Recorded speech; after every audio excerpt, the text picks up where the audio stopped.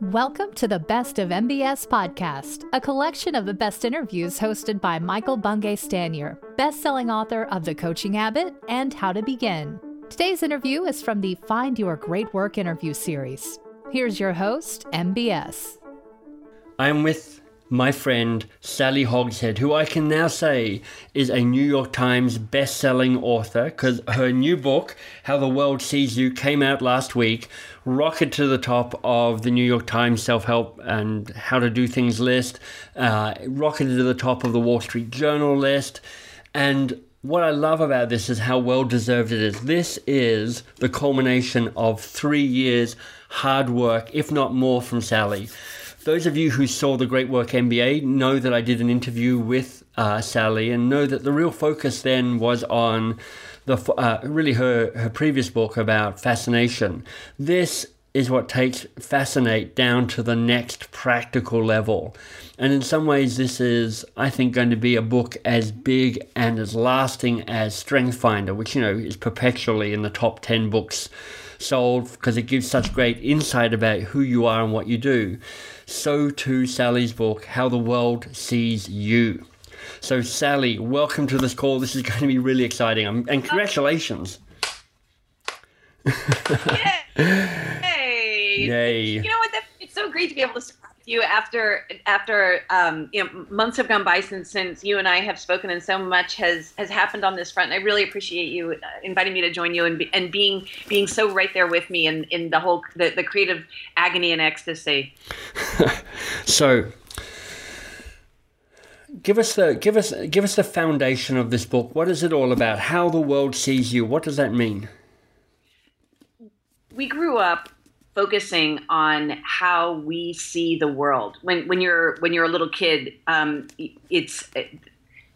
we're constantly taught to think about how we see the world. What is our point of view?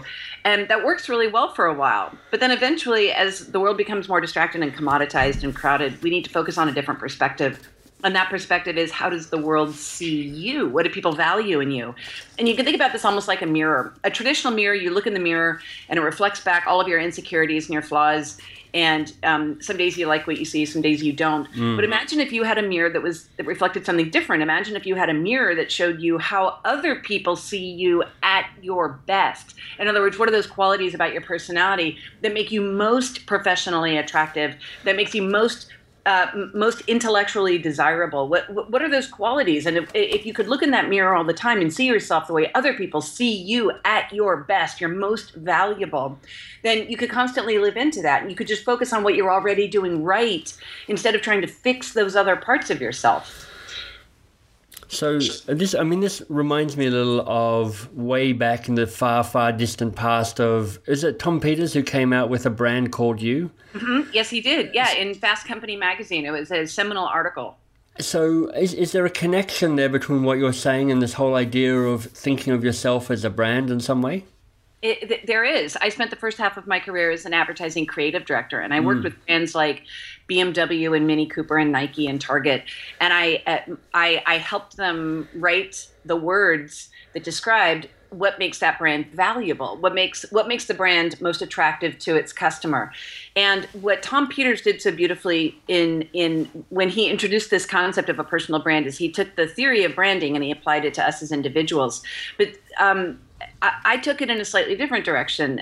Building upon that work that he did, I identified the actual words that you need to describe who you are at your best. And so drawing upon this, my background as a copywriter, I found that there are certain patterns among high performers. There are certain patterns among how we communicate naturally when we're connecting with people, when we're impressing and inspiring them. And when you read the book, it describes exactly which words describe who you are at your best so that you can use that not only in your marketing, but in your LinkedIn profile or when you're going into an important meeting and you need to play your A game. To have those actual words is something that's very motivating and makes you feel more confident. And I can give you an example if you like. Yeah, please. Okay, wonderful. Well, when you did the Fascination Advantage assessment, Michael, we learned that your archetype is named the Maverick Leader. And here's what that means. There are 7 different communication advantages, 7 different ways that you can stand out and impress your listener. They range from innovation and passion to power and trust, mystique and alert, and prestige. You naturally communicate in a way that's intensely creative. You have primary innovation and secondary power. When we combine these 2 advantages, we get the archetype, the maverick leader. Now, anybody who knows you knows this is absolutely you. That's exactly. I looked at this and I went, "Oh my God, that is who I am." Yes. You're going to be at your best. In other words, you're playing your A game when you can be pioneering, irreverent, and entrepreneurial. And these are the 3 words that I use to describe the maverick leader: pioneering, irreverent, and entrepreneurial. In other words, if somebody comes to you, a client or a customer or a friend, and they say, "Michael, I really need some help. I'm stuck. I've got this creative idea. I just don't know where to move forward with it. Can you help me?"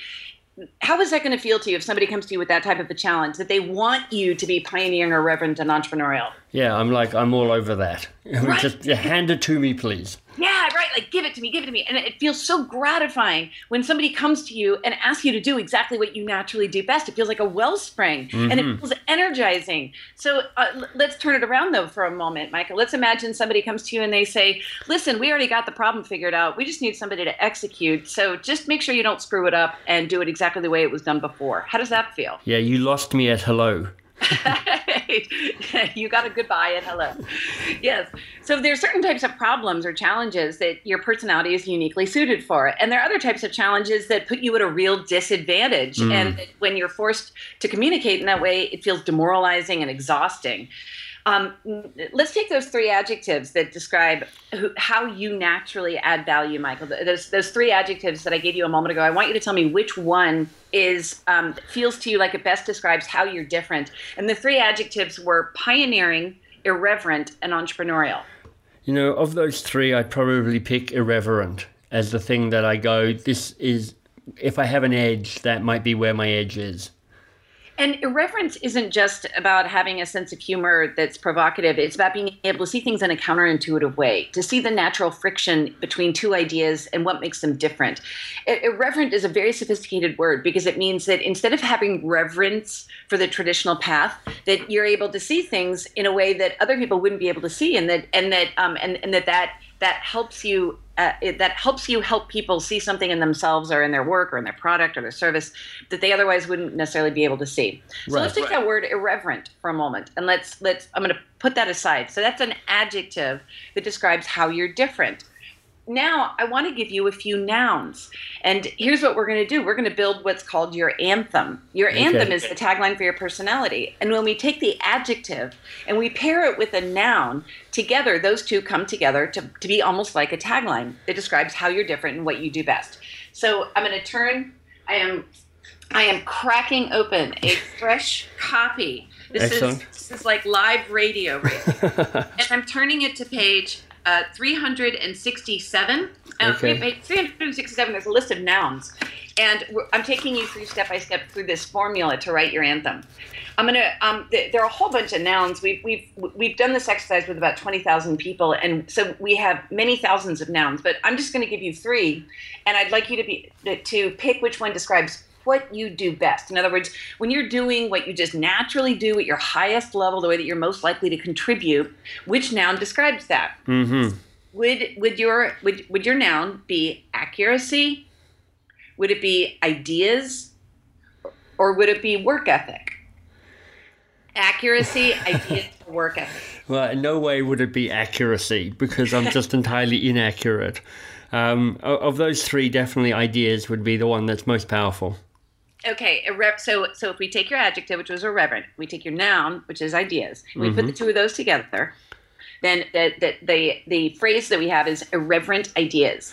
So now let's imagine that you and I are, we're standing outside of a really important meeting room, and you're just about to go in and have a crucial conversation with a client where you either need to sell them on an idea, or you want to win them over, or you want to convince them in some way. As we're standing outside the doors of this meeting about to go in, if there's one thing that you're going to deliver in this meeting, one thing that you absolutely have to make sure that you set yourself up for success in doing, it is to deliver irreverent ideas. And if you fail to deliver irreverent ideas, you're not going to be operating at your highest value. You won't be impressing and influencing the client to the degree that you potentially could. So it becomes really important for you to know how you are most likely to deliver irreverent ideas. Now, what would be an example of something that you do when you're in a situation like that to make sure that you're going to deliver value to your listener? Well, I tell you, and this is connected, and actually it comes from my own experience working in the world of branding, where I help brands find a positioning and the like, and when I worked for an innovation company. And I have a little tool that I use to keep me grounded around this called the this, not that list. And on the this, not that list are pairs of words, about 8 or 9 pairs of words that remind me of what I'm like at my best, and also remind me what I'm like, not at my worst, but when I'm at a kind of suboptimal level. So, one of the pairs of words, and it ties in with exactly what you're saying, is provocative, not sycophantic. So provocative, very closely connected to irreverent, means that I know what that looks like and feels like. Sycophantic is kind of when you're kind of sucking up a little bit, trying to be nicey, trying to be liked. And I know what that looks like and feels like. And Sally, one of the reasons this has helped me is it really helped me go, not only do I want to remember what I'm like at my best, which is, what your anthem is about and what just identifying myself as the maverick leader is about, but it's also about noticing when I fall off out of that sweet spot and what are the kind of behavioral clues around that, which will mean that I can kind of reconnect back to the way I want to be. What a great way of making your success more predictable, more, if you can't predict your success, then you're in a really vulnerable position, because then you're sort of at the mercy of circumstance. But if you can see what those patterns are and see how you can predict that and how you can control that, then you can know that it's going to be much more effortless, because it's going to feel like a groove that you can get in. We all know that feeling when you're doing a presentation or you're having a conversation with a friend and the words just seem to flow and it feels so easy and it feels so good. And I know this feeling as a professional speaker. There's sometimes where I come off the stage and I feel far more energized than I did even before I went on, because it felt like a wellspring. I felt like I was delivering what I was meant to do. On the other hand, there are other conversations or situations that are just so exhausting and draining. Right. To us. And so if you can know who you are at your best, if you can know the areas that make you naturally extraordinary, then you can simply focus on delivering that and take the rest of it off the table. When we study high performers, over the last 4 years, we've studied 300,000 professionals, and we looked at the patterns among the highest performers. We went inside high-performing companies like AT&T and GE, and we found that what high performers have in common, one of the key things they do that's different than everybody else, is they don't try to be all things to all people. They don't try to be great at everything. They focus on being extraordinary in one particular way. They deliver a specific benefit that nobody else can touch. And because they put all their energy into over-delivering in this one specific way, they have a clear reputation, a clear expertise. Now, when I say one way of over-delivering, I'm not necessarily talking about a skill or a talent. I'm talking about a quality, a personality quality, being able to provide something to the people on your team or to your clients or to the people that you love. Your personality naturally has these differentiators, and they're built in. You don't have to create it. You don't have to change who you are. You have to become more of who you are. And the more that you can become more of who you are, the more people come to you for exactly what you naturally do best. It reminds me a little of that great Steve Jobs quote around focus. He said focus means saying no to the hundreds of other good ideas that are out there. And the tweak, as I hear you talk, is focus means saying no to the hundreds of other ways you can kind of show up in the world, so that you actually choose to show up that plays to your innate strengths, the strengths that you've identified. I absolutely love what you just said, saying no to kind of showing up. And the reality is the world is not changed by people who sort of care. It's changed by people who irrationally care and who are very focused on being truly extraordinary in one particular way. And the same is true of our personality. Like I'll give you an example. The creative process is messy and sloppy and unpredictable. You cannot predict when you're going to have a breakthrough, right? Like you can't say, okay, 3:00 today, I'm going to have a breakthrough. Right. And sometimes it happens really quickly and sometimes it doesn't. Well, the problem is the publishing process is not sloppy. The publishing process is very precise. And you get a calendar and by God, you have to stick by that calendar. Well, I had a really very awkward and uncomfortable and expensive problem in February that my final manuscript was due, and I'd been working on this for 3 years. So it's not like I didn't have time to have my breakthrough. And the publisher was literally, my editor at HarperCollins was emailing me like daily, like, okay, you've got 3 days. Okay, you've got 2 days. Well, the problem is that I had a huge breakthrough about a month before the manuscript was actually due, but it simply takes time to get it from my brain to the paper. And so I had a terrible conundrum that I didn't want the book to be sort of great. I wanted the book to be freaking amazing. And so I had to make one of the most difficult phone calls of my entire life. I had to call my publisher and say, I know there's a PR team and a production team and a printing team and a sales team, and everybody's waiting for me to turn in the manuscript on a certain day, and I'm not going to be able to do it. And I understand this means we're going to have to push back the publication date by 2 weeks. And it was the hardest conversation of my professional career. Mm-hmm. And they were not happy. When I say not happy, I don't mean a little not happy. I mean like reputation ruining not happy. Right. But I knew that I was making the right decision because I didn't want the book to be sort of great. And the piece that I felt so strongly that I was going to fall on the sword for was the anthem exercise. It is now part 3 of the book. And I would say it's my favorite thing that I've ever created in my entire career. And not only is it's not just an adjunct exercise to the book. To me, it's like the breathing heart and soul of the book. It's the flesh and blood of the book because it's the application of these concepts. But it sometimes we have to care so much, we have to care so irrationally about what we're doing that we can say no to the comfort of following a schedule and say yes to allowing our most extraordinary ideas and qualities to shine through. Okay, well, let me ask you, Sally, just so I know, what's your archetype? Because you've got 49 archetypes, right? 7 different kind of, 7 archetypes, but a primary and a secondary, so 49 different profiles. What is your profile here? Mine is named the catalyst. A catalyst is primary passion, meaning I speak the language of relationship. You can tell I use very high vocal intonations. I use a lot of adjectives. My secondary is innovation. Like you have primary innovation. I have secondary innovation. And so I feel very in the flow and in the zone and like I can over-deliver when I can be the catalyst. The catalyst 3 adjectives are out of the box, social, and energizing. Well, let me interrupt you for a minute because here's what I want to ask you. So I know you and I are going to violently agree about what you just said, which is, you need to be crazy and irrational, but it's all worth it. But I wonder how much that's actually just a frame from your archetype. So if I'm, for instance, like the deadbolt, which is the combination of mystique, both primary and secondary, or the old guard, a combination of trust, or the good citizen. If you're at that end of the archetype, so you're a little more conservative and safe and reliable, do they say the same thing, or do they go, "Yeah, Sally, you're just a bit crazy. Go away, please"? Every personality has a way in which it is most likely to deliver and over-deliver, but every personality has a different way of doing it. And when I used to make the mistake of hiring people who were like me. And so I had a lot of people who were out-of-the-box social and energizing, and nothing was actually getting done. And nobody was delivering invoices, and everything was disorganized and chaotic. Until I finally realized, I don't want to replicate myself. I want to optimize myself. And now I hire personalities very specifically, like you mentioned a moment ago, the good citizen.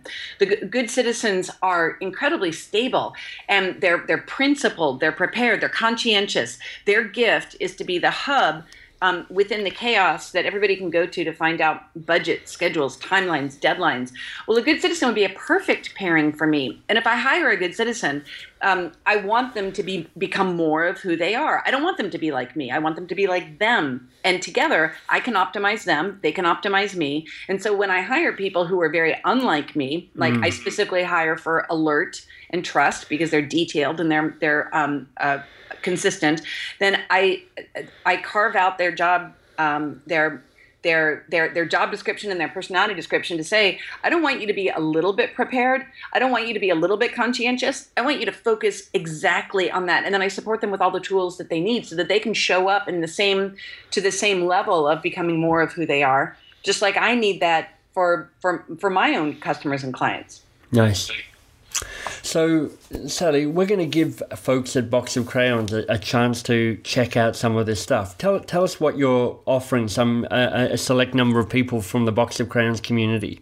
Sure. Well, first of all, I'm a huge, longtime Box of Crayons fan, and so we thought it would be cool to put together a code that would allow anybody who's listening to not only take the assessment for free, instead of it being $37, you can do it for free, but you can also share it in social media, on Twitter and Facebook. And the assessment will tell you exactly what Michael and I have been talking about, how your personality is most likely to add distinct value. And it's the first step in unlocking how the world sees you at your best. And Here's how to do it. Go to howtofascinate.com//you, YOU, howtofascinate.com/you. And then the code, cleverly enough, is BOX, BOX. Perfect. And when you take the assessment, it only takes about 3 minutes. It's 28 questions. It's based on this research of 300,000 professionals, and it shows you what people value in you and admire in you and the areas that you're most likely to win so that you can focus on delivering that instead of trying to be all things to all people. You know, we offered a version of this exact profile test when we did the Great Work MBA, and one of the consistent pieces of feedback for people was that was the most valuable thing they took away from the Great Work MBA was the chance to kind of get a sense of what their Fascinate profile archetype really was. So for everybody listening, this is going to be a great chance for you to dip into this. And there's a ton of great resources that Sally puts out on an ongoing basis. So getting involved in this will give you access to all those additional resources as well.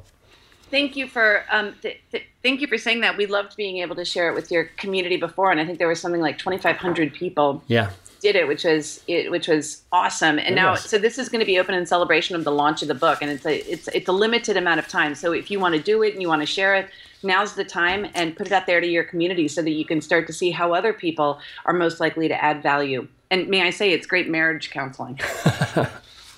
Sally, this is a terrific book. I mean, it really is high quality and robust and insightful and liberating as well. Because once you do get a sense of what your personality profile might be, what your archetype is, it really does help you then go, how do I play to my strengths there so I can show up in the best form that I can, not kind of show up for life. So thank you for this.